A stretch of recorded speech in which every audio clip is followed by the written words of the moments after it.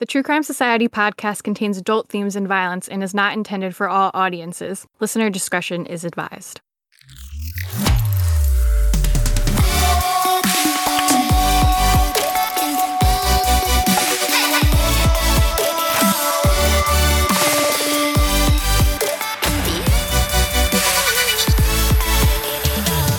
What's up, guys? Welcome to another episode of the True Crime Society podcast with Stephanie and Olivia. We're back. Woo! Back, refreshed, ready to go. It might not seem like it's been that long to you guys. I know we skipped last week, but for us, we haven't recorded for like 3 weeks at least, like a whole month. Yeah. I was thinking yesterday, I'm so proud of past me because I was so organized and now I'm back into it and feels a bit like chaos. But anyway, we'll be right. We'll get it all sorted and be ready to go. So Olivia is back fresh from vacation. So she is ready to be very great. I don't know. Extra great. I'm always great. Extra great. Extra great. We've been back in the country for just over 24 hours now. So I've been asleep for about 13 of those hours. But no, feeling good actually. Feeling very fresh, which is surprising. I think I've got a little cure for jet lag, which is where basically you just need to go as hard as you can the first day you get to the country and then sleep as hard as you can that night, which is what I did last night. So I was asleep by 7:30 p.m. Australian time last night. So hopefully you're adjusted and back to normal. I feel like it takes a few days for your body to adjust to like meals and things like that, which sounds weird, but like your body's like, it must be breakfast time when it's, dinner time and things like that. So anyway, hopefully that should be all right. The kids were asleep very early. We had a fair bit of sleep on the flight on the way back, which is always good because I think I had 1 hour of sleep on the flight going over. And that makes for a very, very long 36 hours or however long. But anyway, it was worth it. It was great. We had a great trip. What was remind everyone all the main places you went to, and then what was your fave? So we were away for about just over 3 weeks. So we flew to LA, had a few days there, then went to San Diego. We got a car then, went to San Diego, Phoenix, Sedona, Grand Canyon, Vegas, Palm Springs, then back to Disneyland for 4 days, and then 1 day in LA at the end. I really, really like Sedona. I've never been there before, and also the same for Palm Springs. I've never been there. My kids have never been to any of these places, so they love the whole thing. Mm-hmm. But probably I'd say Palm Springs and Sedona for me were kind of highlights. We did spend 5 days in Vegas, which I know is a lot for Vegas, but we loved it. Like, we had such a good place to stay. We had tons of room, which is so nice when you're just living in hotel rooms for 3 weeks. The weather was amazing everywhere. Super hot in Vegas, super hot in Phoenix, but that was so nice for us from this freezing cold winter here. Yeah. But yeah, I'd say Sedona.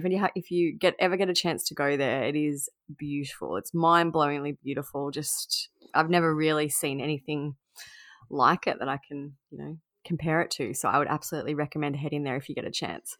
Yeah, it's funny because it's like all places. Like, I live here, but I've never been to I've been to California once, but I've never been to most of the places on the West Coast. But I'm I've been to a lot of places on the East Coast. Yeah, so yeah. The thing for us is the East Coast is just so much further. I think it's another 6-hour flight, so it's almost the same as us going to Europe or whatever. But I figure my oldest daughter's 11, so we've probably got 6 or 7 years of holidays left with her before she doesn't want to come with us anymore. So I'm going to try and do different places. I know, some people and my husband and I have been to Vegas a lot. We went there, we love going there, but I figure now we'll have to try and mix it up and just take them to as many different places as we can while we can. So how was 4 days of Disney? The pictures seem super crowded. I don't know. That's my one regret of the trip is I wish we had have done Disney at the start because it is honestly exhausting. Mm-hmm. I have never in my life been so tired. I don't know how people go to Disney continuously. It is so much. There are so many people. It's hot. Well, it wasn't too hot. It was, I guess it's hot for people who aren't used to it. It was much cooler than Vegas and all that. But it's just chaos. One day we were in the park from 9 a.m. We went and had a few hours break in the afternoon and then we were there till midnight. It's just crazy. The lines for the rides are over an hour long. I don't know, maybe I'm just out of practice because here I feel like there's obviously less of a population, so you never have to wait that long for things. But we had a fast pass, which was good, so we got on most of the rides pretty quickly. But I see people lining up for 70 or 80 minutes for a 2-minute ride. I've been to like the one in Florida a few times, or like the different parks. Wow, beeping. I've been to the ones in Florida a few times. I used to go with my friend, and I remember even as like an adult, not even like an adult where I'm like, oh, I'm old and tired, like in my like 20s. By the end of the day, I was like, I'm so exhausted and cranky from being here all day. But in the Florida one, I went to Universal, like when the Harry Potter world first opened. Not on purpose. I do love Harry Potter, but it wasn't planned that way. But the wait for some of those rides at that time were literally like 3 hours. Oh my gosh. Even like I was so like everyone gives you all these tips, and someone's like, in the last 2 hours that the park's open, so from 10 p.m. to midnight, you can get on so many rides. I'm like, oh my God, that is like the last thing I want to be doing. Yeah, I'm like, I've been here I just want to be in bed at that stage. But anyway, it was really good. Like in saying that, it was crazy busy. They've got an amazing app which you basically can book everything on. You can order food on the app. It cool. Just involves a lot of being organized. Like you can't just go and kind of wing it. Which is a bit more what we're used to. So it was just a different experience, but the kids loved it. We did have a great time. Like I was just thinking this morning, we were so lucky with the whole trip. Nothing went wrong. We didn't lose bags. We had no delays. We had no sickness. We had, no canceled flights. No canceled flights. Everything was on time. Everything went well. Like, all the hotels, and everyone was great. Like everyone was so helpful and so friendly. I think I said to you, I noticed a massitive difference between Australia and the US, because I think the USA obviously is a lot more service oriented in tips. terms of whereas you don't here. No one wants to help you. No one could be. And I'm being generalizing, but like most people were so helpful. We even got into one hotel in LA at 8:30 in the morning, which they would never in a million years let you in here, even if they had spare rooms. They'd be like, oh no, check-in's at 3, you can come back later. Whereas everyone just went out of their way to help you there, which was really, really nice, especially after a 15-hour flight. To get into your hotel room at 8:30 in the morning was amazing. Well, good for us. Go USA. Yes. Yeah, no, it was good. It's yeah, I as I said, I've been there a few times. We used to live in Canada, so I noticed this time though that everything was a lot more expensive than it ever has been before, which crazy. I'm sure everyone's noticed that.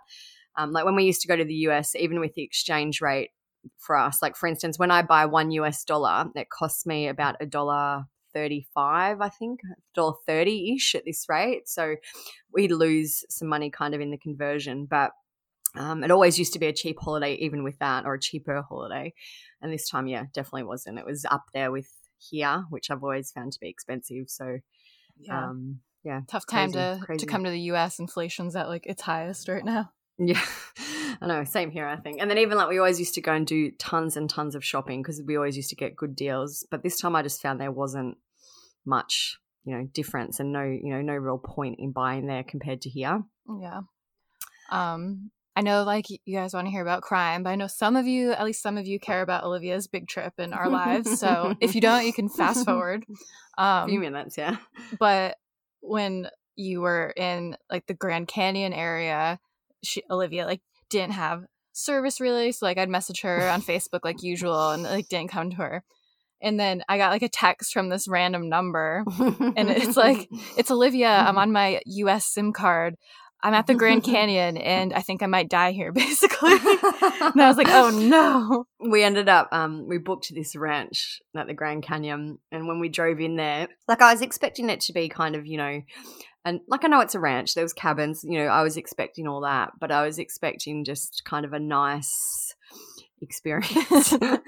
Anyway, when we got in there, and in saying that, we ended up having a great time, but when I got in there I was like, oh my goodness, this is not what I expected. It was all very derelict. Like it looked like I think I said Texas to you, Chainsaw like Texas Massacre. Chainsaw Massacre, like where you'd go in there and you'd never ever come out. Yeah, you sent me pics. It looked cute, but it just looked very like themed, like very Western ranch themed. The actual like accommodation itself was fine, but they had a lot of buildings and things on the property that were just abandoned, derelict. Like, and I think, to be fair, I think COVID hit them really hard, and they said they've only been reopened 4 months and things like that, which I get. But when I was checking in there, I saw them or heard them talking about some other family who had checked in and then left. They didn't want to stay. Oh no. But anyway, we only had one night there, and it was actually really fun in the end. We saw buffalo, and we did all that kind of stuff. So it was cool, but like I was like, oh my goodness. And then also with there being no service and no way to contact anyone. Yeah. I was like, what is going on? I was like, this is how the Unsolved Mysteries episode starts, with this like text of you being like, I'm texting you from this random number, like just in case. Just in case anything happens. And like I could stand still in one spot and get like 1 bar of service, and that was it. And of course, when you had no service, that was when Caitlin Armstrong was arrested. Even when I got off the flight yesterday, like both flights, because you are uncontactable for 15 hours or however long. I was like, I wonder what's going to have happened by the time I get off these. They solved Delphi. We wish. There was a bit of a Murdoch update, but that was when I was off the flight. Yeah, which was good. That was all stuff we basically knew. Yeah. So yeah, no, good to be back to normal, back into it. The other kind of little exciting thing, I guess, that is probably happening is that we are getting a new puppy tomorrow. Oh my gosh, I forgot. I saw you sent that in the chat, and I was like, is this a fever dream? You're getting another puppy? This is like, because we've been talking about it for a while, because we've got our old dog and he's lovely, but he's just sick of Daisy. Yeah, and she just would, oh my God, she would live for another puppy. So when we were in LA, I think I saw this Labrador kind of breeder that I followed posted that she had some puppies. So I messaged her and she's like, yeah, I'll bring it to you on Saturday. I'm like, oh my goodness. So Saturday morning, 9 o'clock, we're getting another puppy. Oh my gosh, you're very black Labrador 8-week-old male. We're very unorganized. I have to go to the shop today and buy like a crate and all these things that he needs. Do the kids know? Yes, they know, and they know. They're the ones who kind of orchestrated all this. They were desperate for another puppy, so yeah. I said, that's it now. There will be no more dogs in this household while you live here. So that's it. I guess one last thing to talk about before we get on with it. Now that you returned, is Elmo still there? I haven't seen him, but in saying that, I've only been home for like, I think we got back to our house at 10 o'clock yesterday morning, and I probably would have expected to see him if he was still around. So the house sitters that we have didn't mention it. So oh, no. I don't know. You didn't inform them to take care of him? Well, I told them about Elmo. I actually forgot to ask, so maybe I'll ask when I'll send them a text today and see. But yeah, no, I haven't seen him. I would be surprised if he is, because we are now really, really, really in the depths of freezing cold winter, and it's been absolutely pouring rain here apparently most of the time we've been away. So I think he may have gone into hibernation or moved on for the winter, but hopefully I'll keep you posted if I do see him. But I haven't seen him in the 20 hours that I've been home. Well, I'll be anxiously waiting. And if anyone, how about you? I was gonna say, if anyone cares, I got through the bridal shower, got through the bachelorette party. Both were a lot of fun. We went to Boston. I saw people there at the place I was at from The Bachelor. I'm like a huge Bachelor fan, so I fucking died, but I didn't want to be that person, so I just died silently on the inside because like no one else gave a fuck. But if anyone else likes The Bachelor, like add me on Instagram and talk to me about it, because I could talk about it all day. I fucking love it. That's exciting. Yeah, it was great. It was fun. We did a cute little cat theme. I posted some pictures on my Instagram if anyone wants to see. It's a good theme if you ever have to like throw a party like that where the person like doesn't want you to just have penises everywhere. So we did cats, and it was like Shannon's getting meowied and like meowing forever, last meow before the vow. And we wore little cat ears. Cute. It was fun. That's cute. It's not cheesy like the penis and Yeah, and I don't know, I thought it was kind of unique. It was very cute. Yeah, and wearing cat ears was so fun. So many people were like, what are you guys doing? It's like, isn't it obvious? It's like a bachelorette party. Like, where else are people going to be wearing matching shirts and cat ears? Maybe you're just part of like a cat club or something. Yeah, well, the one girl caught like people taking pictures of us, like trying to take them on the sly. And she was like, it's a bachelorette party, just so you know. And the girl was like, oh, I wasn't sure. Like, no, we're just like a cult, actually. Speaking of cults, perfect segue. Perfect intro. That's what our episode today is about. Since you guys loved the last cult episode so much, was a big hit, we decided to do another one about a couple of cults. And then at the end, we briefly kind of mentioned the cases just before. We'll talk about the quick updates with the Murdochs. Just kidding, the Murdochs. I'm here to redeem myself. and with Caitlin Armstrong and all of that. So if you're into those, stick around and we'll talk about them at the end. We're going to talk about Teal Swan today, who is like a cult leader who says she's like not a cult leader, but she claims to be able to treat all these mental illnesses because, she reads auras and uses like healing vibes and crystals and stuff, which is actually super dangerous because, she's not actually a doctor or is actually trained to treat mental illness. And a few people in her circle have committed suicide. So we're going to get into her story a little bit. And then we're going to talk about the probably like bigger, more well-known story, Baby Holly. We're going to talk about Baby Holly, which had like a weird cult twist to it in the end. So very interesting. We had tons of messages from people because the Baby Holly case is like one, I think that's around 40 years old and it's just come to a conclusion. So when it happened this year, we had lots of people messages saying, are you going to cover this case? Are you going to cover this case? There's not, tons and tons of information. So it kind of made sense to pair it with Teal's episode now that there's a cult connection for both of them. Yeah, and even though there's not like a ton of information, the information that there is crazy.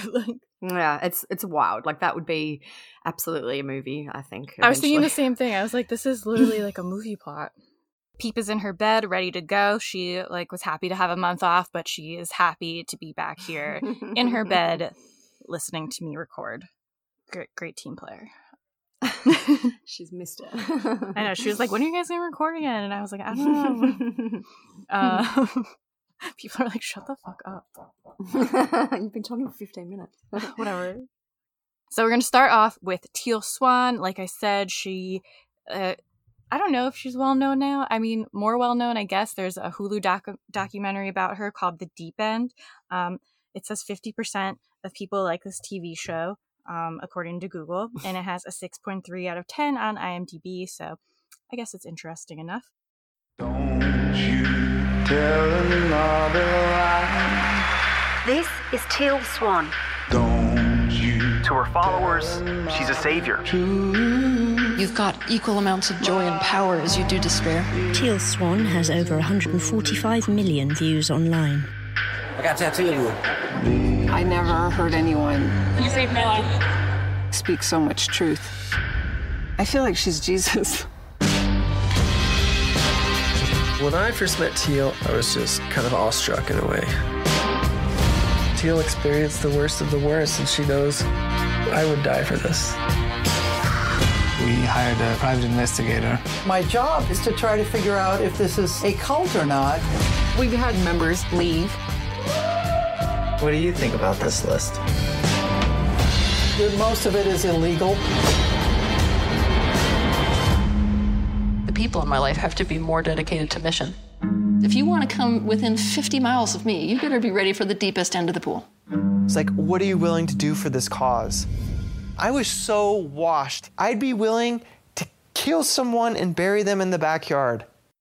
And just as a heads up, Teal's story does mention suicide and kind of how she views suicide and kind of manipulates her followers into thinking suicide's reincarnation. So if that could be triggering to you, maybe just skip to Baby Holly. But she's kind of being talked about more lately. She does have a massive following. I think she has over 1 million followers on YouTube or Instagram or whatever. And she claims to be able to heal people and treat mental illnesses and, all the usual cult stuff. Yeah. She's got 634,000 on Instagram. I'm just having a look now. It's interesting because I think I did a post saying we were going to record about her and it was involved in a cult and people are like, wow, I had no idea, It's definitely a newer thing. Yeah, yeah. There's also a podcast, I'll double check, but I think it's called The Gateway. That's about, they talked to one of the mothers of one of the people who were in the cult that ended up committing suicide. So that's also interesting if you want to learn more about it. We're just going to do kind of the general overview so then you guys know what the hell's going on and who the hell is Teal Swan. Her Instagram, just to give you an idea, it's Teal Swan Official, and it says spiritual leader, international public speaker, best-selling author, and YouTuber. But then interestingly, she's got backup account is, I think it's Philia Center, which is her kind of retreat center. So it's interesting to me that someone who's apparently so legit would need a backup account. But anyway. coming from us who have a backup account. Only on Facebook, we're though. not legit. Not legit at all. Okay, so we're going to start with the bio from her publisher's website, which is, it says, Teal Swan is an internationally recognized spiritual leader and an influential new voice in the field of metaphysics. She was born with a range of extrasensory abilities, including clairvoyance, clairsentience. Yeah. Is that even a real word? Yeah, it's because I think voyance is where you see, clairaudience is where you hear, and then clairsentience is maybe when you feel. I'll just Google it. It's a real word though. I usually just hear clairvoyance. Clairsentience, loosely translated, means clear feeling and is perhaps the most down-to-earth of all the intuitive gifts. So it's the ability to sense someone's emotions. So an empath. Yeah, someone might come at us. That might not be it. But all right, that's like whatever. And also, she has the extrasensory ability of clairaudience. So it goes on to say that she survived 13 years of physical, mental, and sexual abuse before escaping her abuser at age 19 and beginning her own process of recovery and transformation. Today, she shares what she's learned with millions of people, teaching them how to find forgiveness, happiness, freedom, and self-love in their lives. She reaches a wide audience through a range of powerful and accessible online resources and through various publications, media interviews, frequency artwork, and synchronization workshops that she presents around the world. Welcome to your physical life.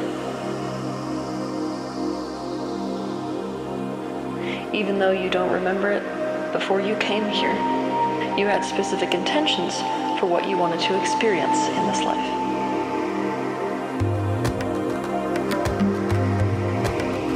Some of you wanted to taste of true love.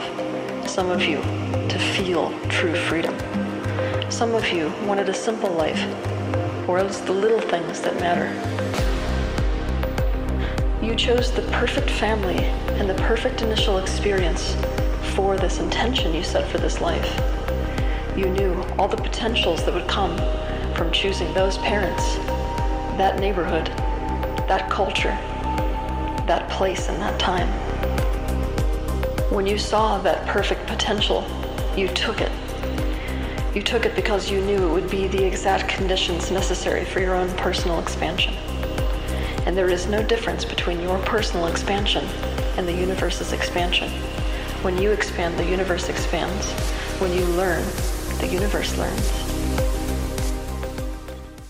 Surprisingly, Teal Swan is not her real name.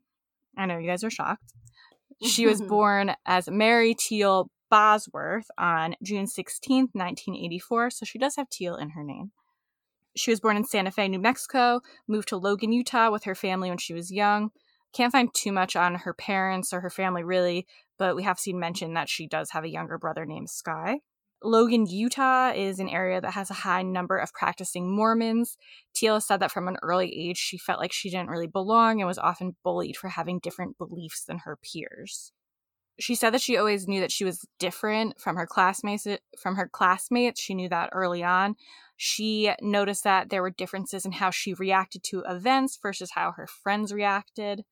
Teal's mother has said that Teal was hypersensitive when she was growing up, especially to sound. She has spoken to the media many times about her traumatic childhood. She claimed that from the age of 6, she was raped, abused, and, quote, psychologically tortured by a family friend. The abuse, according to her, went on until she was 19 years old. She also claims that she was subjected to ritualistic satanic abuse for over a decade. She told the Huffington Post, quote, "When I was 12, I was placed on a metal table in a veterinary office after hours. The cult trainer of the group had black mesh over his face, and he hooked me up to electrodes, placing gel under each one, and used an old projector to project images of dead animal carcasses onto the wall in front of me. Every time he would change the slide on the projector screen, he would shock me. He kept saying, 'Look what you did,' over and over, trying to suggest that I had killed all those animals." It's like, is this true? I know. It kind of, like, I know it's not exactly the same, but it kind of reminds me a bit of Coco Berthman, how she said that, her parents trafficked her when she was young. Like, yeah, I'd love to know if any of this is true. Like, I don't know.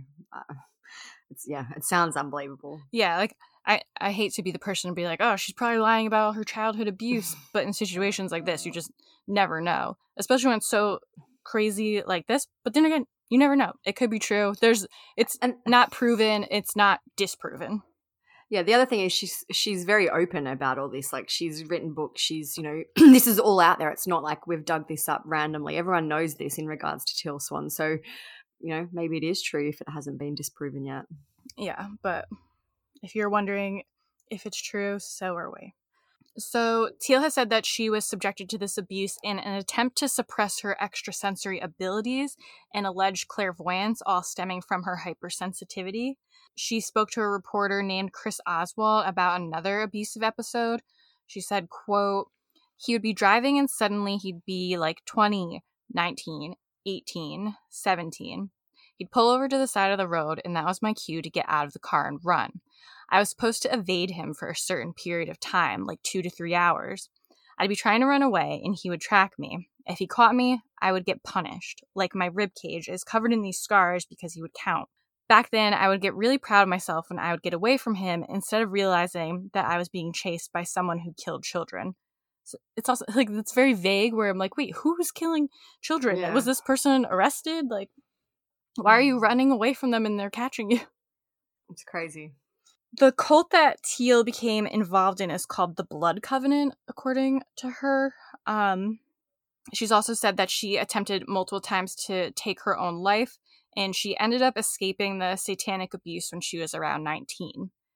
So when she was around 27, which would be in 2011, Teal started to tell her story, and she released a book called The Sculptor in the Sky. On Amazon, the bio for the book says, you cannot have a life. You cannot lose a life. You are life. It is you who holds the power to decide yourself back onto the path you intended, the path of welcoming and becoming your own bliss. The Sculptor in the Sky, the new book by spiritual catalyst Teal Scott, takes you on a journey of rediscovery of the universe, of God, and of yourself. This extraordinary book challenges us to reconnect with the eternal essence of our being and to expand our ideas about the reality we live in. It is a must-have for the curious, the wanting, and the ready. A provocative guide to answering the questions that every person asks at some point in their life. Teal also started her YouTube channel in 2011, and she currently has 1.29 million subscribers on there. I knew there was over a million somewhere. And she hosted her first public speaking event in 2011. She had around 20 guests show up to see her. So her rise to fame seems like it was steady. During 2015, she received her first major media coverage discussing the use of her mantra, quote, what would someone who loved themselves do? There's an article on her from 2018 titled, quote, Woman's Bizarre Claims She's Actually Part Alien. And it says, American Teal Swan has been labeled a cult leader and a Gucci guru in a damning expose published on Medium. The article claims Teal has previously said she works with 11 other aliens in an intergalactic green peace-type organization. The article says she has X-ray vision and hearing, that she can inject herself into people's brain stems to revive them, and she can hear tectonic plates moving. All right. Also says, believing she is part human, part extraterrestrial, as well as non-physical, Teal apparently once said that an entire panel of Arcturian beings, which are 6-dimensional beings, chose the way she would look in this life. Teal also claims she can hear a person's bones, organs, nerves, veins, and she can see the future through visions and dreams. She said, how do I have all this information? It's because I'm extrasensory. I'm not limited to this dimension or time-space reality. It's very Lori Vallow, and Love Has Won. I have to, finish it and then I'll say what I was going to say. She also said, I did not come to Earth with a specific message. I came here as a course turner. I am the game changer. You have to kind of wonder, like that was from 2018. So you have to kind of wonder if she may have moved away from the whole alien part of it a little bit, because it doesn't seem to be as widely kind of publicized in terms of her. It's not like her platform anymore. Yeah, anymore. So maybe she kind of started out with that. And I'm sure it's still part of it, but she doesn't seem to, widely, shout that anymore. Yeah. And that's even, it's similar to like the Love Has Won story in a lot of ways, whereas like both of them were like abused or like different as children, and then they were like victims, and then it's almost like they start doing this to like dissociate from their childhood trauma. And then it just turns into this big thing, and now like they have millions of followers. Universal consciousness, which your soul is a part of, designed this reality as a kind of computer program. This program adheres to certain rules like gravity, the speed of light, and sound.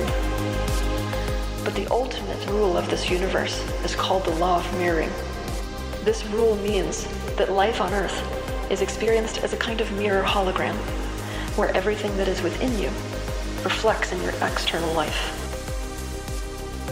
This means you can manifest anything you like, whether it's a car, money, a lover, a state of health, a state of peace, by first experiencing it in your internal world, in your thoughts and your emotions. This knowledge about the way that the universe really works is the key to living the life that you've always wanted. The truth is, you're not powerless. If you're afraid of someone leaving you, find the aspect within you that leaves people. If you're afraid of being manipulated by other people, find the part of you that manipulates other people. If you're afraid of terrorism, find the terrorist in you. Teal calls her followers the Teal tribe, and some of her followers we've seen also refer to themselves as Tealers. She established a Teal tribe commune in Costa Rica, and people paid upwards of $2,000 per visit to the commune, where she hosts spirituality workshops. Some of her followers are so devout that they have actually moved to Costa Rica. Very Jonestown of them. Her commune there is called Philia, Philia. So from Philia's website, this is what it says about them. It says, in today's fast-paced and abrasive world, most of us spend our time on guard. We cannot truly be ourselves and let others really see into us because we don't feel emotionally safe around other people. Philia is a place where people can be emotionally safe enough to dropping their masks and allow their full vulnerability to surface and to be held by others. As a result, by visiting Philia, you are opening yourself up to genuine heart-to-heart connections and friendships that can last a lifetime with both other guests and the people who live and work at Philia. The staff at Philia are all trained to be completely emotionally present with all guests, as well as to facilitate the completion process. Many people who visit Philia come to take a break from life. However, we often find that we end up taking all of our emotional baggage on vacation with us too. This is expected at Philia. At Philia, when emotional triggers surface, our certified practitioners are available to support and guide you through the past trauma that is surfacing so that you can create a new life as a result, free from limited beliefs and fears. So I'm sure none of these people were actually certified. It's like part of the problem. Yeah. It seems like COVID, like with everything else, may have put a damper on their commune events because according to their website, the last one was in 2020. I just had another look, and there's still no updates. And also on the Philia Instagram, the last post was from 2020. So, be interested to see if she gets that back up and running now that things are a little bit more open. The commune website also mentions that guests will undergo the completion process, which we just mentioned in that statement. And this is what that is according to the website. It says, the completion process is a comprehensive approach to healing core traumas that recur as emotional triggers that prevent us from living empowered lives free of fear. The completion process is an 18-step visualization that walks you through an emotional trigger, following the emotion to the earliest memory, then resolving the child's needs through both mental visualization of resolution and providing awareness through the adult perspective the events that occurred. That's one of those sentences where there's so many words that are unnecessary, just trying to sound like really smart, where I totally lost the meaning. All of their stuff like that is so poorly written. It's like there's a lot of repetition. It's basically just a bunch of words. Yeah, it's so like convoluted. Like it's not engaging. That sentence is a whole paragraph. Yeah. That hurt my brain. So related to the completion process is Teal's method of teaching. She often encourages the Tealers to imagine their own deaths by suicide. This info is from a BBC article that was written in 2019, and it says, her brand centers on giving mental health advice, much of which is aimed at people who feel depressed or suicidal. Swan, whose beliefs include reincarnation and the power of crystal healing, say her experience as a survivor of several suicide attempts give her particular insight that she claims mental health professionals lack.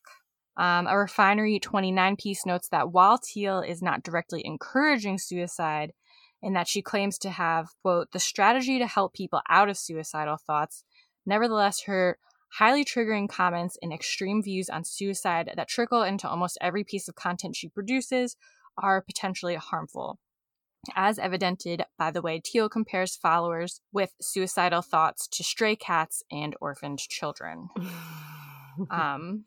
So the BBC article that we just mentioned before outlines the story of a female named Casey who took her own life, and Casey's mother, Sarah, after she committed suicide, she started to go through Casey's social media looking for answers, and she discovered that Casey was in the Teal Tribe Facebook group, and Casey had posted in the group saying that she had tried to take her life on a previous occasion, and in response, 2 people, including one of the moderators of the group, replied with Teal's video entitled, I want to kill myself, parentheses, what to do if you're suicidal.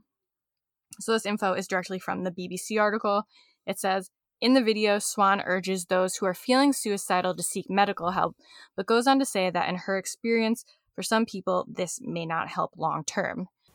I'm going to tell you what most people tell you, which is that if you're genuinely suicidal, contact a mental health professional or check yourself into a hospital. This is an option if you really feel like you can't trust yourself not to kill yourself at this moment. So I'll leave that judgment to you. It may very well be the best decision for you at this time. But I also know from personal experience that being admitted to a hospital because you're suicidal is just enough to make it so that those extreme emotions pass, so that impulse to kill yourself passes. But then in the future, oftentimes it can come back. I also know from personal experience, this is just speaking for myself, not one time over the course of all of the mental health professionals that I met did I meet somebody who could actually help me address the underlying cause of those particular suicidal feelings. And so they continued to come back, and I attempted suicide again in the future. She instead suggests that suicide be seen as our safety net or our reset button that's always available to us, because she preached that you would get reincarnated into like a new life was the belief. She argues that viewing it in this way enables people to set the idea aside and instead concentrate on what they can do to make themselves feel better in the present. Here's the thing. I'm not going to be like every other person and freak out right now because I'm so scared of death that I have to convince you that death or suicide is wrong. I'm not going to be like every other person and try to sugarcoat life for you by trying to sell you on the good points of it and tell you that your life is going to be all okay. Because the reality is, from where you're standing, you have absolutely no proof that that is true. I'm also not going to be like every other person and tell you that you have to live. Why? Because I'm so scared of losing you and I need you around, and so I'm going to talk to you from that self-centered standpoint. Instead, I'm going to get really, really real with you. Right now, you do not have proof the earth is anything but suffering, and you have no reason to believe that it will get better. And you're right to feel this way. You aren't wrong about your perspective. There is nothing wrong with you for feeling this way. Right now, you're in more pain than you can cope with. Suicide is nothing more than pain exceeding your pain-coping resources. A lot of what is making you want to kill yourself right now is the belief that on top of feeling so much despair, there is something wrong with you for feeling that despair. This causes you to feel more despair and ultimately turn on yourself. But from the standpoint of a spiritual teacher, I'm going to tell you that there is nothing wrong with you at all. Anyone in your circumstance, in your experience, would feel exactly this same way. Chances are, if you even clicked on this video, even from inside this isolated torture chamber that you're living your life inside, there's an infinitesimal speck inside of you that actually wants life instead of death. So what I need from you is not even to want to live. You don't need to feel that way right now. What I need you to do is to try what I'm going to suggest in this video instead of trying to commit suicide at this moment. She also suggests an exercise in which viewers are told to lie down on the floor and imagine their deaths in grisly detail. She argues in the video that by doing so, viewers will realize that there is nowhere to go but back to life, so why leave? So easy. I don't know how imagining your death in detail is, it doesn't seem to correlate, but anyway. Yeah. It's like those people who, but like the why leave thing, it's the people when you're like, I'm depressed, and they're like, go for a run. Just go and, eat some salad and you'll be fine. Get some fresh air. Do yoga. She does stress in the video that killing oneself would, quote, create a devastating ripple for loved ones, and it does matter if you're here or not here. You don't want to die. What you want is an end to your pain. Casey took her life 2 weeks after making that post, and her mother, Sarah, has said, well, I believe there was more than one undercurrent happening in the life of our daughter. You would have to convince me otherwise that Teal's teachings did not play a significant role in the mind of our daughter when she took her own life. The BBC reporter approached Teal at one of her events in Chicago and asked her about the idea that she was promoting suicide, and she got very defensive. It says, at first she laughed at the idea, saying, that's pretty funny. It's really funny to me. Then she took a more serious tone. She said to call her a proponent of suicide was ridiculous, and said that anyone who does so obviously hasn't watched her videos. So when I say it's the reporter. When I put it to her that 2 young people were members of her group had taken their lives, the atmosphere grew tense. I'm not aware of them, she answered. She then grew visibly angry, saying that she was the reason more people hadn't killed themselves. And she said, if you look at the demographic of people who are interested in my type of material, you're working with an unstable group of people. She went on to say, to suggest that I'm responsible for suicide in people who came to me suicidal, that's pretty insane. Teal said that she felt a lot of anxiety in regards to the Facebook group. She said, you start a Facebook group hoping that it's going to be a place for all these individuals to come to. Then let's say somebody does decide to kill themselves out of this large number of people who are already suffering before they get to you. I'm trying to get moderators who are on different time zones, but let's say one of us doesn't see it, a suicidal post, and now somebody says, you should have seen it. Now it's your fault they committed suicide. She said, we think about this all the time. You've got people who are vulnerable. What are you supposed to do when you can't catch all of it? She also admitted that the volunteers who help run the page receive no training and few instructions on what to do if they do see posts in which someone says they feel suicidal. She said, sometimes it feels like you have a psych ward with nobody attending the building and you can't afford to pay them to attend the building. And who's going to sign on for that type of job anyways? That's so insensitive. It's like how she calls them stray cats or whatever. Yeah. I, the reporter, put it to her that perhaps social media is not the right forum for such sensitive discussions. And she said, that's actually my question I ask myself a lot. And I think about my 15-year-old self. I'm thinking about what I would have wanted when it was 3 o'clock in the morning and everybody else in my household was asleep. If there'd been somebody on a YouTube video telling me how to feel differently, I would have wanted that. It's interesting because I think the YouTube option is a little bit different to having a Facebook group where someone may make a post and expect, for other people to help them. Whereas a YouTube video, you just go and watch the video and you move on or whatever.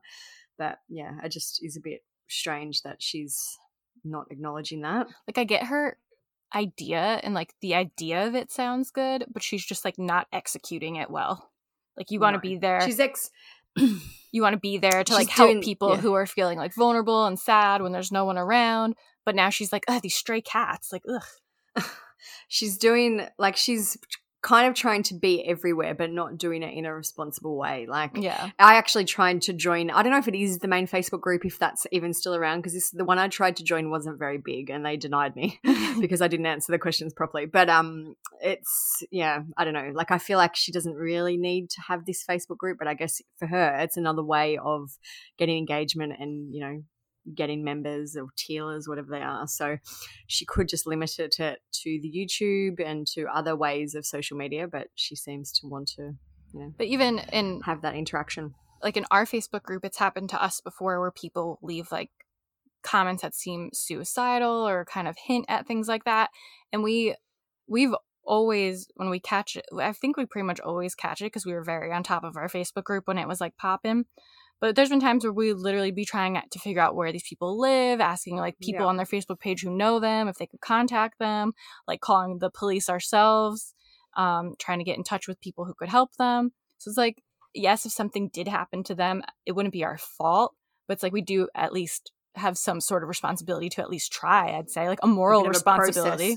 A bit of a process in place. And, I think all of our team would know what to do or, know what to try to do anyway. Whereas for her to even admit that they, her moderators have little instruction and they try and catch things, it's, not really a glowing. Well, and also how she was just like, well, I had no idea whether she did or didn't. If she didn't, that's just as bad. It's like, you can't have this, like, what you want to be this hub for suicidal people and, like, not have any fucking idea what's going on. Yeah, no accountability, really. Yeah, so, I don't know. Seems like a lose-lose all the way around. In 2020, Teal released her first novel, Hunger of the Pine. This is the bio from Goodreads. It says, Aria Abbott has never had a home. Drifting through the foster system most of her life, she finally finds herself in a situation so unbearable that she has no choice but to run away. Sleeping on the streets pushes Aria beyond any suffering she has felt before. The only thing worse than seeing no escape is the knowledge that no one in the world cares enough to try to find her. Enter Taylor, a homeless young man with a charismatic smile and a dream of fame, fortune, and the sunshine of LA. Swept up in his energy, Aria and Taylor board a Greyhound bus and never look back. In this bright new world, Aria will discover a whole community of people living in the shadows and the margins of society. As Taylor follows his dreams, Aria follows her heart. But she will discover that it isn't always clear who you can trust, that strangers can be kind or treacherous, or sometimes as familiar as your own reflection, if you're willing to look hard enough. Sounds insufferable. Always got to throw in a romance, though. So we went online, like Olivia mentioned before, we tried to infiltrate some of the communities. Like I was looking at the subreddit, she was looking at YouTube comments, and these are some comments from her followers. One person said, truly the most gifted woman, have learned so much following her. And another said, I will tell you from watching your channel, you're far from an alien. You're the most beautiful person. If you were trying to dominate the world, I'd campaign for you. Another said, I've been following you for years. Screw the haters. They're wrong form of there. They're just giving you more airplay anyways.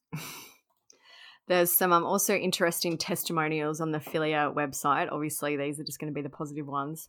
Brian went to a singles retreat there in 2017, and he said, 1 week at Philia was truly a transformative experience. Not only did I leave with an amazing new girlfriend, but the tools to live a happier life. Teal took me by the hand and facilitated my reconnection to people, animals, source, and myself. The experiences and relationships from 1 week at Philia will last me a lifetime. What an amazing experience. She's done a lot of singles retreats. Yeah, it's crazy. Well, that's the people you get, the people who are single and desperate. One person called Marcel did both a singles retreat and a breatharian retreat. So I think a breatharian is basically where you don't eat, isn't it? You just live on air. Sounds terrible. Yeah. He wrote, Philia is an incredible experience, beautiful resort in a beautiful country. And then he goes on, I highly recommend this experience to anyone looking for spiritual growth and like-minded connections. So even though there are many of her followers who have glowing things to say about her, of course there are just as many people, maybe more, who believe that what she is doing is dangerous. One of those experts, Dr. Jonathan Singer, he is the president of the American Association of Suicidology. And he said, when I heard Teal say that suicide can be a reset button, I was disturbed. It suggests you can kill yourself and that things will start over and be better. And that's not true. She's got these ideas that in her mind are only helpful, but for others it could be really dangerous. What you're doing when you tell somebody to visualize how they're going to kill themselves is you're telling them to practice in their mind. Jed Flynn, he's the CEO of the UK suicide prevention charity Papyrus. he was shown Teal's video, which advises viewers to imagine their deaths, the one that we spoke about. And he said, it's not helpful in any circumstances to encourage anyone who has thoughts of suicide to imagine being dead and further to glorify the state. This exercise can only lead to the risk of harm and even death. Such exercises are irresponsible. She is risking the glorification of suicide. So that's really it about Teal. Kind of still seems to be one of those things that's kind of like reaching ahead. Like nothing's really imploded totally yet.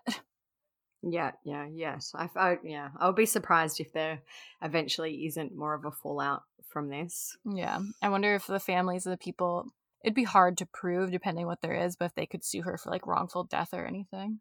I'm just having a look on her YouTube, and there's a video just from 6 days ago, and it's titled Deep End Editing Tricks Exposed. So it sounds like she's not very happy about some of maybe how she was portrayed in there. So maybe we could put a clip of that in if there's anything interesting. Yeah, I'll see what it's like. And also just remember, people, like I find these clips and I have to listen to all this insufferable shit just to find good clips to put in for you. So I will listen to whatever the fuck she has to say. Hey there. So straight off the bat, you're not going to believe the video that I'm about to show you, but give me a minute just to set the scene. As you know, we've been doing these video responses about the TV series that was done about me that was called The Deep End. As you know by now, I am against this series in a very real way. The director and producers went to great lengths to deceive us for the period of 3 years. What they did is that they cultured incredibly close, trusting, and affectionate relationships with us, and then exploited and betrayed that trust. The entire time, the director, producer, and crew told me that my work was helping the world, that I was a wonderful person and courageous, and that I made a positive difference in their lives and in the world. They told me that the story arc would be a hero's journey. But, as you all know by now, when the series aired, the reality turned out to be the exact opposite. Instead, they portrayed me as a cult leader, falsely. The footage was edited to a degree that I cannot even believe is allowed. Scenes were taken out of order and out of context. There was creepy music and lighting that was used to set a negative tone. They even spliced together my voice from other conversations from different times and places. Essentially, it was edited to make the audience see what they wanted them to see, rather than the actual truthful reality of what actually happened.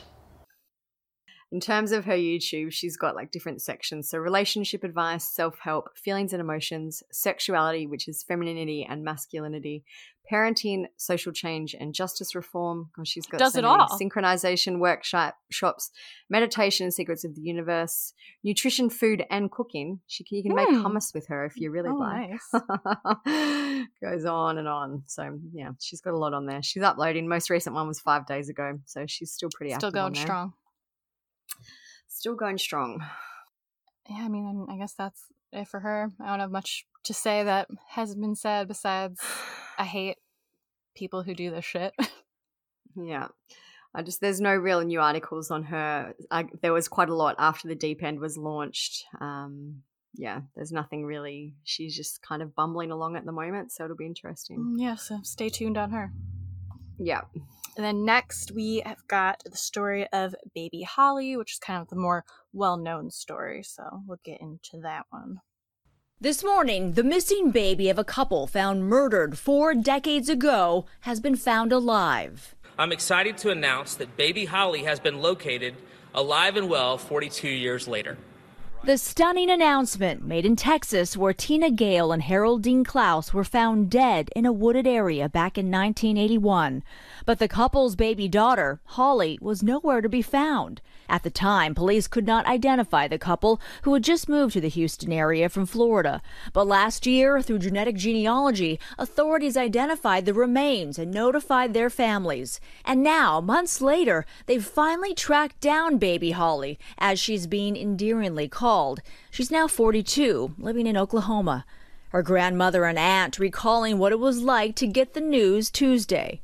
That night I was able to go to bed and I slept all night. First time in 42 years. We had nightmares, almost every night, wondering, what happened to Holly.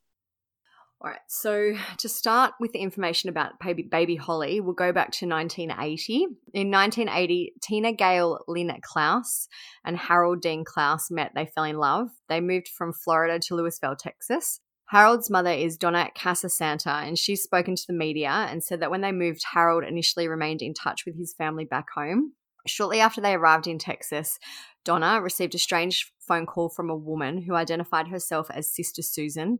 Sister Susan said that Tina and Harold had joined a religious group. They had given up all their possessions and had decided to cease all contact with their families. Susan told Donna that she could deliver Howard's car to her in Daytona Beach in Florida in exchange for money. I believe that Donna kind of alerted the police this time, and Susan was taken into custody after she showed up to exchange the car. Donna never heard from Howard again. In 1981, 2 bodies, a male and a female, were found in Houston, Texas. The male had been beaten and bound and the female had been strangled. They remained unidentified, though, until 2021, which was crazy. I know. It's like, seems like just put the pieces together. It seems like... I guess Harold's family thought that he'd maybe chosen to have no contact with them and he was alive and well. This cult. Yeah. But in 2021, Tina and Harold's family learned what had become of them and that they'd actually been murdered over 30 years ago. Before they were murdered, Tina and Harold had a baby girl together named Holly. Holly's body wasn't found with those of her parents, so no one knew what had become of her. There's a photo that's now online, and it shows Tina and Harold with the baby in the middle. They look happy, like sitting on a brown couch, just smiling, all look happy and well and they fine. Look very young, too. Yeah. So that was until 2022 when nobody knew what had become of Holly. The breakthrough came when forensic genealogists Misty Gillis and Alison Peacock of Texas-based FHD Forensic were contacted by investigators to help. The team inserted new information in GEDmatch.com, which is a DNA matching website, and they were able to match Dean Klaus's DNA with his cousins in Kentucky. Investigators reached out to his sister Debbie Brooks and ultimately identified the bodies as Dean and Tina. Brooks asked the team if they had found the baby, but the genealogists weren't even aware that Holly had existed, so they began a new search, which led to them identifying her. So we've since learned that baby Holly was dropped off at a church shortly after her parents died. She was legally adopted, and her adoptive parents are said to have not done anything wrong. It is now thought that the people who dropped Holly off were likely members of a cult called Christ's Family. First Assistant Attorney General of Texas, Brent Webster, has been interviewed about the case, and he said that the Christ Family group wore white robes, went barefoot, ate a vegetarian diet, they separated men and women, and they shunned animal products. So Christ's Family was led by a convicted drug trafficker named Lightning Amen, who in 2003 was convicted of annoying or molesting a child under the age of 18. We were just commenting how we've never heard of the annoying charge before. I know. I was like, is this a typo? It's been reported everywhere. Yeah, no, it's but what's been reported everywhere, so I'm assuming it must be legitimate. Imagine it's like one person made the typo and then everyone else just copied. So the group Christ Family numbered around 2,000 at its peak, and they believed that marijuana is a God-given herb, and they smoked it openly, and they called it God's tranquilizer. The men wore diapers on their heads like a turban, so they're making do right here with what they've got. Christ's Family also believed in the separation of men and women, and they moved around from coast to coast, quote, like the wind, which is from a 1980 report in the Washington Post. So that same Washington Post report said they did not wear leather goods, eat meat, eggs, dairy products, or even honey, as they say they are all the product of captive animals. Nearly all of them took the last name of Christ. Their most well-known feature was their white robes and bare feet, which was inspired by the idea that it could bring them closer to Jesus. The group were very poor. They had no money. They lived off food stamps and charity from the public, and they carried army-style blankets over their shoulders as makeshift beds. A cult expert named Joseph Simahart was interviewed, and he said there were other Jesus-type groups, but these people were very distinctive. They said that you should smoke marijuana, and they wore white robes. Right away, you were curious because they were so distinctive. One of the women squatted down to talk to me. She didn't have any underwear on, and she was very comfortable with that. He said, they're not trying to recruit me. They were not trying to recruit me and attracted people passively through their look and peaceful demeanor. A few young people would get curious and find meaning in the words, and they'd sign up, and a month later they'd be wearing the costume. The description of them, it reminds me of the couple who abducted Elizabeth Smart, because they dressed that way and acted that way. Yeah. I just looked to try to see if they were in a cult, but It doesn't really say. It just says he was like a religious preacher, but just reminded me of that. So the cult expert Joseph believes that Tina and Harold may have actually willingly given up Holly. He said the simple answer is that the group convinced them to give up the kid. They espouse celibacy as a rule like monks and nuns. Attachments to the world and to your family and things outside the group were considered sinful. He said you have to give it up for the Lord. If you don't love Jesus more than your mother and father, you're not worthy of the kingdom of heaven. They'd use words like, quote, your work is for the Lord, and then you'd give up the child. So back to the story. The cult's leader, Lightning Amen, was up until his death living in a ranch in California. The house is registered to a non-profit organization called Christ Family Pure Righteousness. Among those registered as living at the address is a woman named Chris Miller, who's 67 years old. She calls herself a wealth strategist. She was the president of the nonprofit according to its tax filings from the 2000s, and they state that the aim of the nonprofit is to, quote, promote the gospel of Jesus Christ through music. A 2009 tax filing says the men and women in this group touch thousands of lives by sharing the love and truth of Jesus Christ everywhere we go. So despite her being a wealth strategist, only 3 people are currently apparently living in the compound. Their names are Gary Christ, John Christ, and Chris Miller. So Gary Christ spoke to the media and he told them that he'd never heard of Tina and Harold. There are lots of stories online from people who have had encounters with Christ's family. One said, I was moved to the desert, bathed in the river, and begged for food when I was 3. I have very vivid memories of those days. Living with rattlesnakes and wearing white robes, I was eventually sent to live with my uncle and was separated from my parents while they were, quote, on the road to enlightenment. My father never recovered. He threw his life away on a lie. It ruined our life, and they did nothing but take and use our family. There's another online forum where a user called Bare Feet wrote in 2020, Lightning Amen was a douchebag who abused the brothers and sisters who blindly followed him. He abused them by his hypocrisy, and he abused many women and children. Another user called Paolo wrote a comment in 2021, and he said, where was the love? He preached no sex, yet he fornicated with lots of the so-called sisters. There were so-called brothers and sisters having sex and babies too. What happens to all those babies that were born? The fraud of the man who called himself Lightning Amen was a white trash, racist woman abusing, and then it's blocked out whatever the rest he said. So yeah, I would be interested to know what happened to all these children. It seems like if they had 2,000 people at one point, where is everyone? Yeah, unless it was like alive. So baby Holly had no idea about her true identity until June 2022. Authorities called her on her father's birthday to tell her the news, and she met her birth family on a Zoom call that day. That would blow your mind. Imagine just living your life probably knowing you're adopted and actually finding out the actual circumstances surrounding your adoption. It's crazy. So Donna, who we mentioned earlier, is Holly's grandmother, and she said it was a birthday present from heaven and that they had prayed for more than 40 years for answers. Cheryl's Klaus, who is Holly's aunt, said, it was so exciting to see Holly. I was so happy to meet her for the first time. It's such a blessing to be reassured that she's all right and she had a good life. The whole family slept well last night. So there is a discrepancy in this case that I wanted to point out because I know someone else will message us and tell us.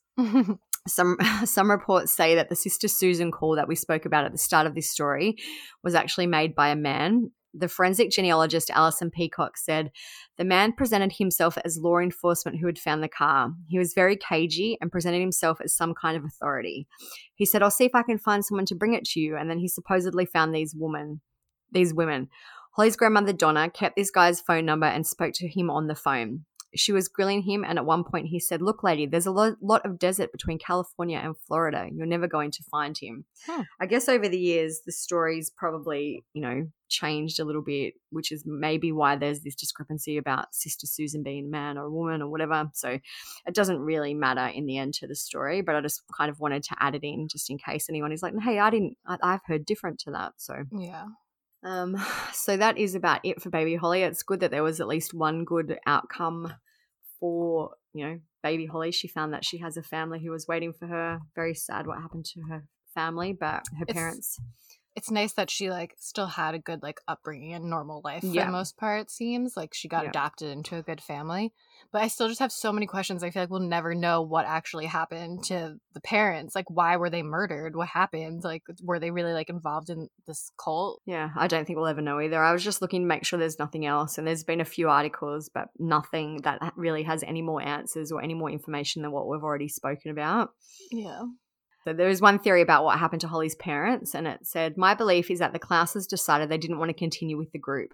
They may have witnessed illegal activities involving the group's drug trafficking, so at that point they disappeared, but they were murdered, and I don't think there's any way to separate those murders from Christ's family. Is that what happened to the other 2,000 people? Yeah, they might all be out there in the desert, just never been found. Apparently in the desert, you really can't find people. Daniel Robinson's still missing. Yeah, exactly. There also has been a Dean and Tina Lynn Klaus Memorial Fund set up, which supports law enforcement, genetic genealogy investigations. So they're trying to raise money to kind of identify more John and Jane Does. Because I've done Ancestry, but like to be part of what law enforcement uses, you have to take your DNA from Ancestry and upload it to GEDmatch, which is what they were saying they used. Because that's like law enforcement doesn't really use like Ancestry or 23andMe. They can only use GEDmatch because you have to like give the permission for it to be used. And I always think about doing it, but then I'm not even a conspiracy theorist, but just, you know, how like everyone's crazy, like you're just gonna like upload your DNA, like, and I'm always like, that could help solve crimes, maybe. I know, and they're like, what else are they going to use it for? Yeah, I guess, like it's literally my DNA. I don't know. But I'm always like, I want to like help people solve cases. Maybe I will. I just haven't gotten around to it. You should do it. You should do it. Might be interesting. Might be an interesting upload.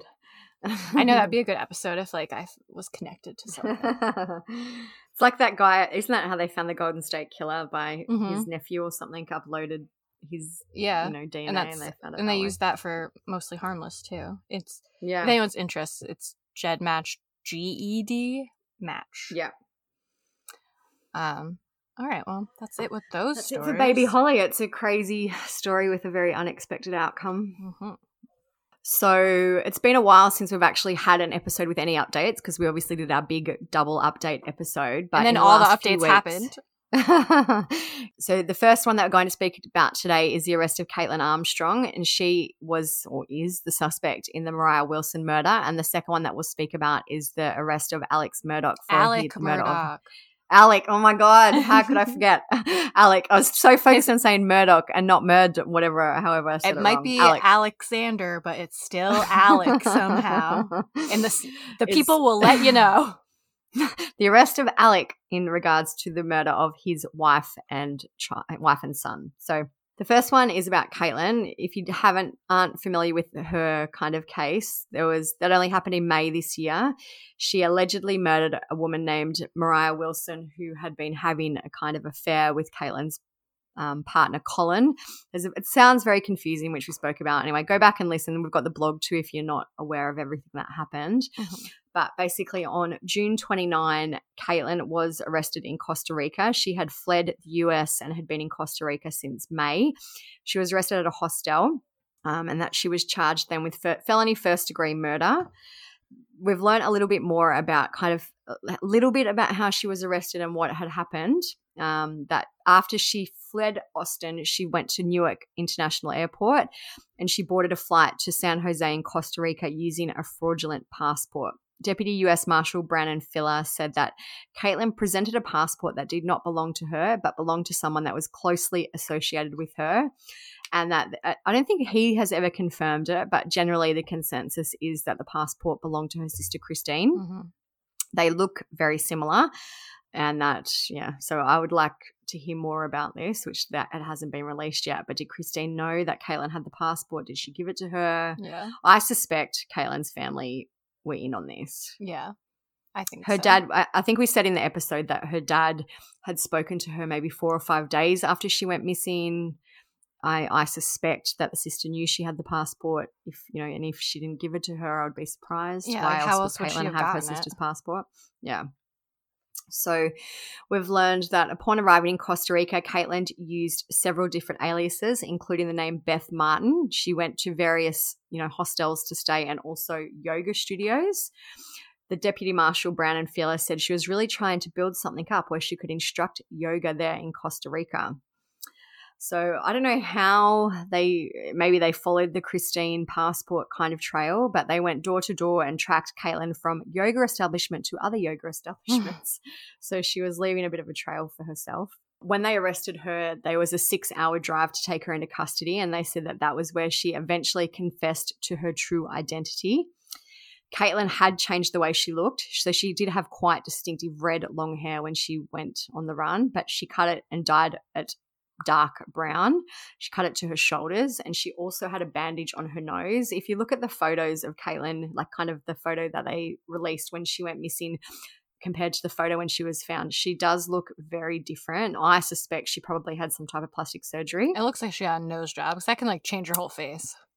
And I think maybe she had her nose maybe shaved, and some other people said she had her nostrils pinned just to change her nose. And then the other thing that's been kind of discussed is maybe she had work done on her chin. It might just be the photo, but it does look different. Her chin does look different. Her whole face looks different. They asked Brown and Fila, the US Marshal, about plastic surgery, and he said he was unable to confirm it. He said, I will say she had a bandage on her nose with a little bit of discoloration under her eyes. Her statement was that it came from a surfboard incident, and I think we'll just leave it as that. So she did have, I don't know, I can't remember where we got up to in the episode, but we did learn too that she sold her Jeep, I think, for around $12,000 before she went on the run. So that was where a lot of this cash came from. Yeah. The Deputy Marshal also said that they're investigating the fraudulent passport and won't be commenting further at this time on any assistance that she may have had. I saw they said I don't think we said this, but she bought before she left, she went to Walmart and bought a prepaid debit card and a burner phone, and that Colin got an alert about it for some reason. I think that was accounts are connected. That only came out in the last few days, so I'm pretty sure we didn't mention that. Yeah. So that's also kind of, a lot of people have asked if Colin was lying because he knew about this, but we don't know. He might have told the authorities about that. I think that's something they're trying to figure out too. So that's about it. There hasn't really been anything else. Caitlin is back in America, I believe. They were talking about a bond amount for her. I don't know if she's made the bond yet, or if she will make it. But as far as we know, she's still in custody as of the time of recording. Yeah. And the other thing too that's been a little bit of an update today is that Colin has been back on social media. Oh yeah. He's updated his Instagram bio, and it now says, I used to ride bikes. So, people are speculating if he's going to give it up now, do something else. Very dramatic. Yeah, we spoke about how he'd lost a lot of his sponsorship in the episode, so maybe that kind of contributed to it. I said to you, my theory is maybe he will do something else for a while and then make a, quote, comeback. Yeah. Just to kind of take the heat off him, because a lot of people have said that he played a role in this, which he did. I bet he lost his Red Bull sponsorship. That was his big one. Yeah. So, a very interesting update in that one. All right, the last update is about Alec Murdaugh. So he was finally officially indicted on the charges of murder for his wife and son. So officially it was 2 counts of murder and 2 counts of possession of a weapon during the commission of a violent crime. If you don't remember, Maggie Murdaugh, 52, was the wife, and the son, Paul, who was 22. They were found dead near their outdoor dog kennel houses on their hunting lodge, not their home, their separate hunting lodge in South Carolina on June 7th, 2021. And this is a big one. Everyone's always been suspicious of Alec. It's always the husband, but he didn't even really do that good of a job of acting like it wasn't him. He just did so much, and he did a bad job at everything. Honestly, I can give the brief description of this, but if you haven't listened to this case, go listen to our episodes on it. I'm also hearing that Discovery Plus has a really good documentary on it, people were saying. I'll find the name of it. I'm pretty sure it's just called something like the Murdaugh Murders. Just some other info also that we haven't talked about on the podcast, specifically, that has come out. Paul, the son, he was shot twice with a shotgun, once in the head and once in the chest, while Maggie had been shot multiple times with an assault rifle. So I may have talked about this because I remember saying it was like 2 different guns that were used to try to like throw people off, and that their killings, they were consistent with like execution style killings. According to several sources, Paul's body was found partially inside one of the dog kennels, while the mother's was several feet away, leading investigators to believe that she ran from her killer before being gunned down. And at least 2 of the gunshot wounds are believed to have been inflicted while she was on the ground. If you don't remember, he's already in jail because he's in jail for fraud and all this other stuff with his law firm. He stole like millions of dollars from his clients in the law firm. So there's just a ton of stuff going on here. There's like 3 other deaths connected to them. There's Gloria, Stephen, who was the teenager. Is there another one we're forgetting? I think that might be it. The boat girl. Oh, yes, sorry, yes. Nah, he didn't actually but still like kill. Yeah, he's involved, yeah. Yeah, well, I feel bad calling her the boat girl. Beach is her last name.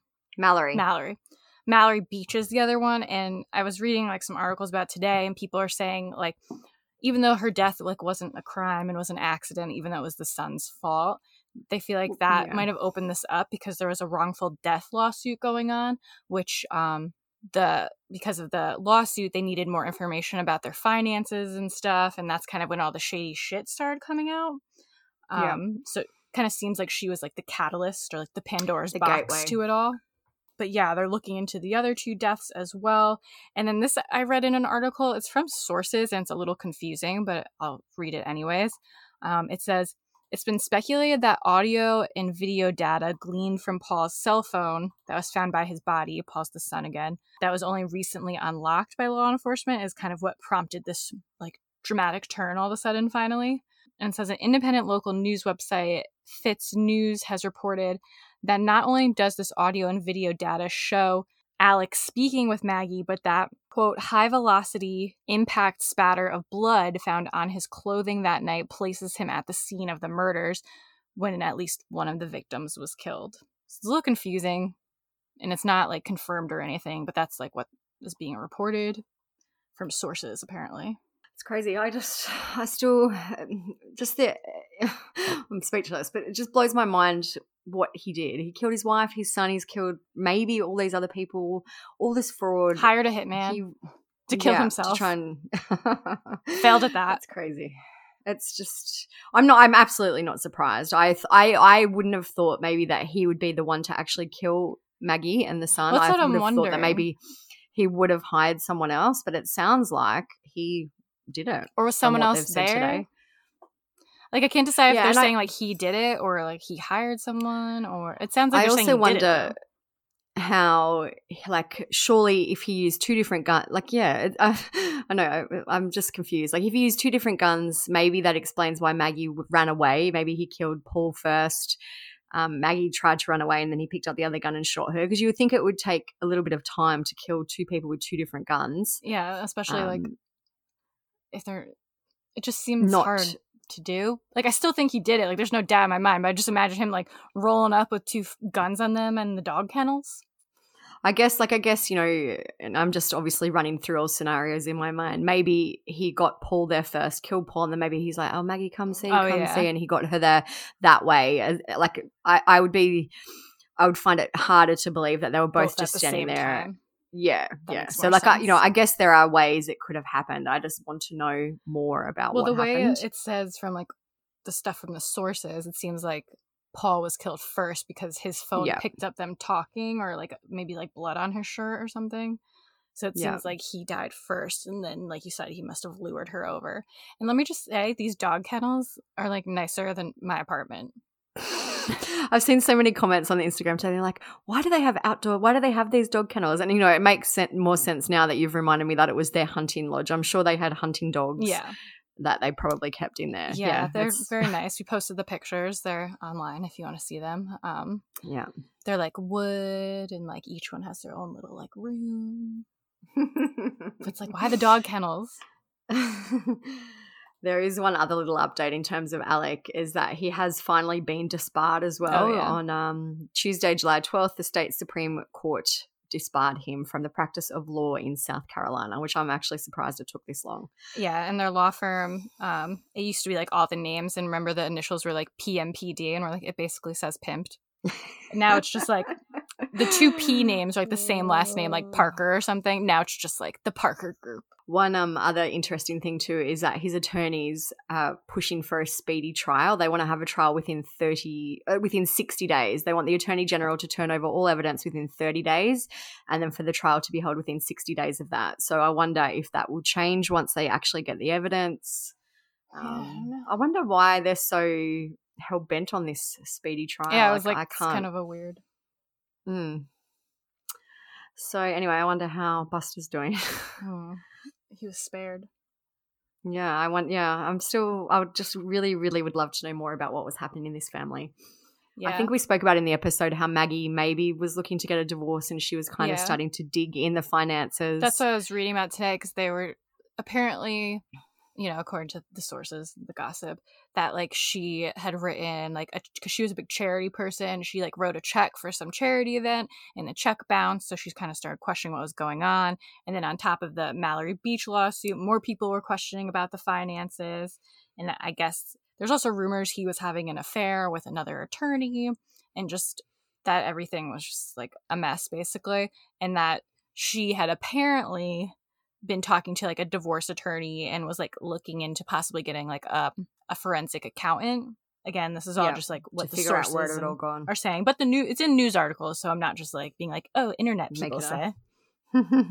So yeah, I hope that Buster, I know that this must be, as much as we've kind of poked fun at Buster in the past, it must be horrible, like finding this out, having your dad kill your family, you're the only one left, and like the survivor's guilt of why are you the only one left. But I do hope one day he does like some sort of tell-all, but I doubt it. I feel like we've only ever made really fun of his name. Like I don't know what he's like, and that stupid outfit he wore to the wedding. But I do feel for him. Imagine, I can't even imagine. Like he's not very old. He must be early 20s, I think, if that. So, imagine your whole family's gone, to deal basically. With all this, and his whole life would be gone. Like all the money's gone, everything's gone. So it's it's a lot for him to have to deal with now by himself, essentially. Just thinking about it makes me sick. Yeah. When you spoke about before about how he was already in jail, there's a summary. He's already facing a total of 84 criminal charges and 11 civil suits. Ugh. And he's on a $7 million bond that he hasn't been able to make. So, nightmare. All right. Well, that was a long episode, it feels like. Long welcome back episode. An hour 40 we've been going for. So I hope that everyone is pleased since we abandoned you last week. Oh, we're back better than ever. Yeah, we'll see how long it lasts. But that's it. As always, check out the blog. Everything will be on there. The pictures of the luxurious dog kennels and everything else. TrueCrimeSocietyBlog.com. If you haven't subscribed, do that. Leave us a review. Follow us on Instagram, True Crime Society. Our personal accounts are TCS Olivia, StephSum _, and they're linked in the TCS Instagram bio, so easy to find them. And most importantly, share the podcast with your friends. Tell them about this great new podcast you've been listening to and get them to listen to it too and get them to tell their friends. Check our sponsors. If any of them seem interesting to you, use our codes. Big help to us. Can't recommend them enough. That's really it. That's it. Same shit, different week. All right. We'll be back next week. And the week after that, and the week after that. We're never going away. Hopefully. That the fate is in your guys' hand. So. All right. Well, thanks for listening. Peace out. Good to be back.